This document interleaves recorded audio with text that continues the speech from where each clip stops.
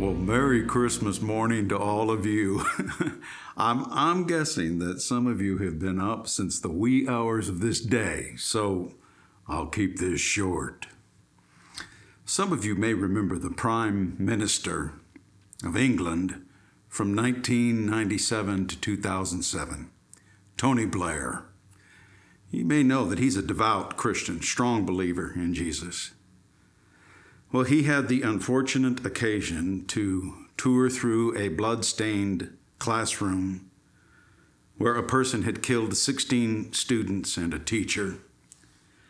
And his press secretary asked him, "What does your God make of this?" And Tony Blair stopped and answered, "Just because man is bad, it does not mean that God is not good." And there is no better time of year when we are reminded of this truth than Christmas. In a world filled with told and untold wickedness and evil, there is an influence across this entire globe once a year at this time. It happened 2,000 years ago, and once Christmas started being celebrated, there's just a spirit of goodwill, and there's a spirit of generosity and love and kindness more than any other time of the year. Once theologian said it this way: "Only at Christmas does Christ get the preeminence that ought to be his year-round. In beauty he shines for a season and then is thrust back into the smoldering darkness." Think about it. We pull out our nativity scenes and symbolic Christmas tree star toppers, and we prepare Advent wreaths and December sermon series, and poignant and beautiful Christmas cards from past and present are proudly put on display. Books and music are dusted off and reread and resung. And then what? Well, likely sometime this week before it's the new year, everything will be racked and stacked and packed back in the attics and the storage sheds and the closets to become once again out of sight, but hopefully not out of mind. On a visit overseas, a wealthy man was fascinated with a powerful microscope. He was studying the petals of a flower, and he was amazed at their beauty and intricate detail. So he decided to purchase the microscope and take it home with him. And he immensely enjoyed a number of different items that he would look through that lens. And until one day he decided to examine the food he was about to eat. And much to his dismay, he discovered tiny little living creatures crawling around in his food. And since he was very fond of this dish, he questioned what he should do. And after a little bit of thinking, his conclusion was that there was only one option. He had to throw away the microscope and never look at those tiny creatures again. Do you think it's possible that we could do that in a way with Christmas and the virgin birth? I mean, hear me out. Sometimes the closer we get to God for his reasons of coming to us in the form of his Son, the more convicted and uncomfortable we become. I mean, he came because without him, there's no hope. But if you meditate on this, the whole idea of Jesus coming and the way in which he came, born in a barn around animal manure, and born with rumors of illegitimacy, and born in abject poverty with shame and scandal. Why? Well, he came to us in the worst of conditions that we might benefit from the best of results. Look at the scripture. You know the grace of our Lord Jesus Christ.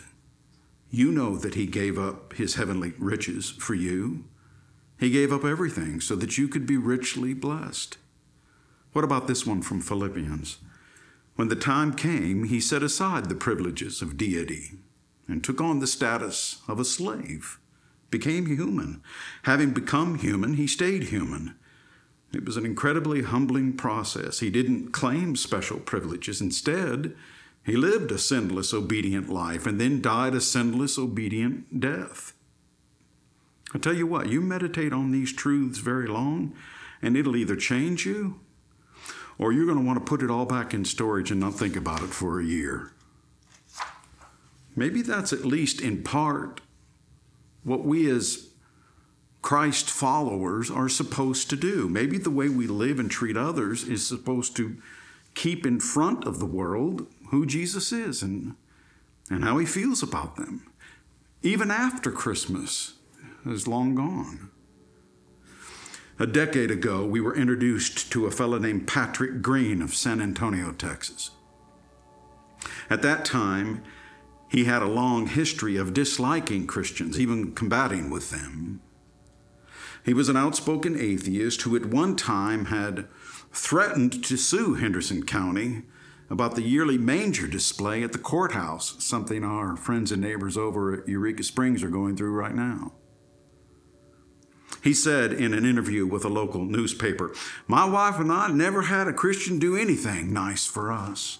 Well, that changed in March of 2012 when the 63-year-old Green at that time learned that he needed eye surgery for a detached retina.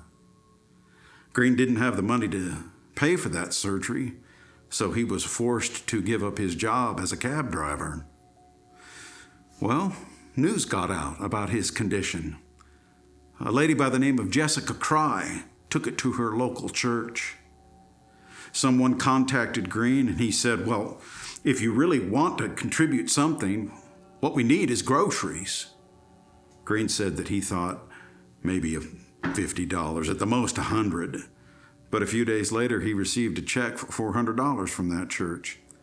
And then the checks just started pouring in. He said later in that interview, "I thought I was in the twilight zone. These people are acting like what the Bible says a Christian does." Well, as you can imagine, Green stopped trying to remove the manger display.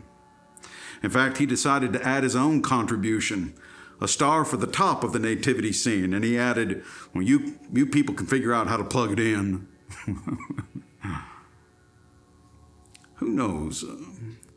Maybe one reason for the annual Christmas celebration is to jumpstart all of us who claim to be his followers, those of us who have the light of Christ dwelling within, that it might shine all year round.